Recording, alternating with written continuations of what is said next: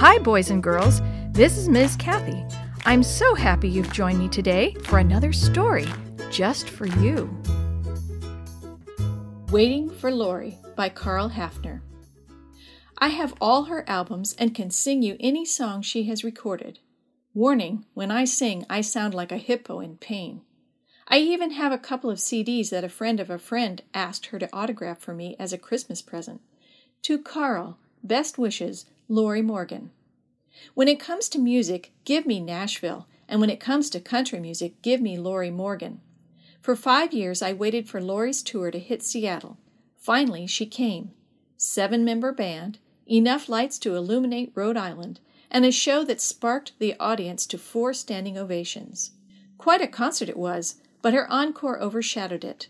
Not her dazzling Something in Red number, or her war paint encore. I mean her encore. Her after almost everybody left encore. While we shuffled out of the opera house, someone rumored, "If you want to meet Lori Morgan, stick around." Really? My buddy Arlen and I froze. "Suppose we could?" he queried. "Who knows?" I said. "Let's see." So we plopped into the cushy seats and waited. And waited. And waited. About 50 people stayed, all of us banking on a long shot, writing a rumor, hoping to meet Lori. "I don't think she's coming out," I moaned 30 minutes later. "Let's go."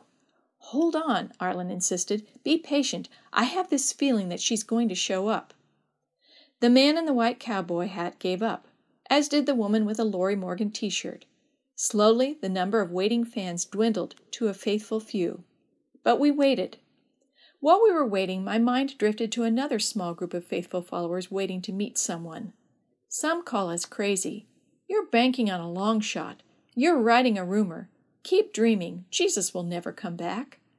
But we wait and hope, because the Bible is clear. Be patient. Remain faithful. Don't give up. Jesus is coming, and it will be worth the wait. By the way, my wait for Lori was worthwhile as well. I got my picture taken with her arm around me.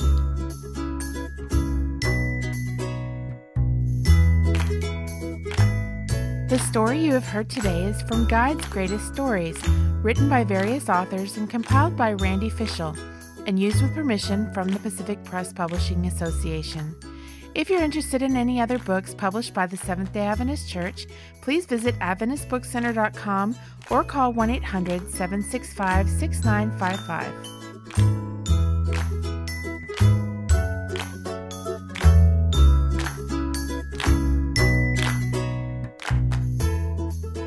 This podcast is a production of the Carolina Conference of the Seventh-day Adventist Church.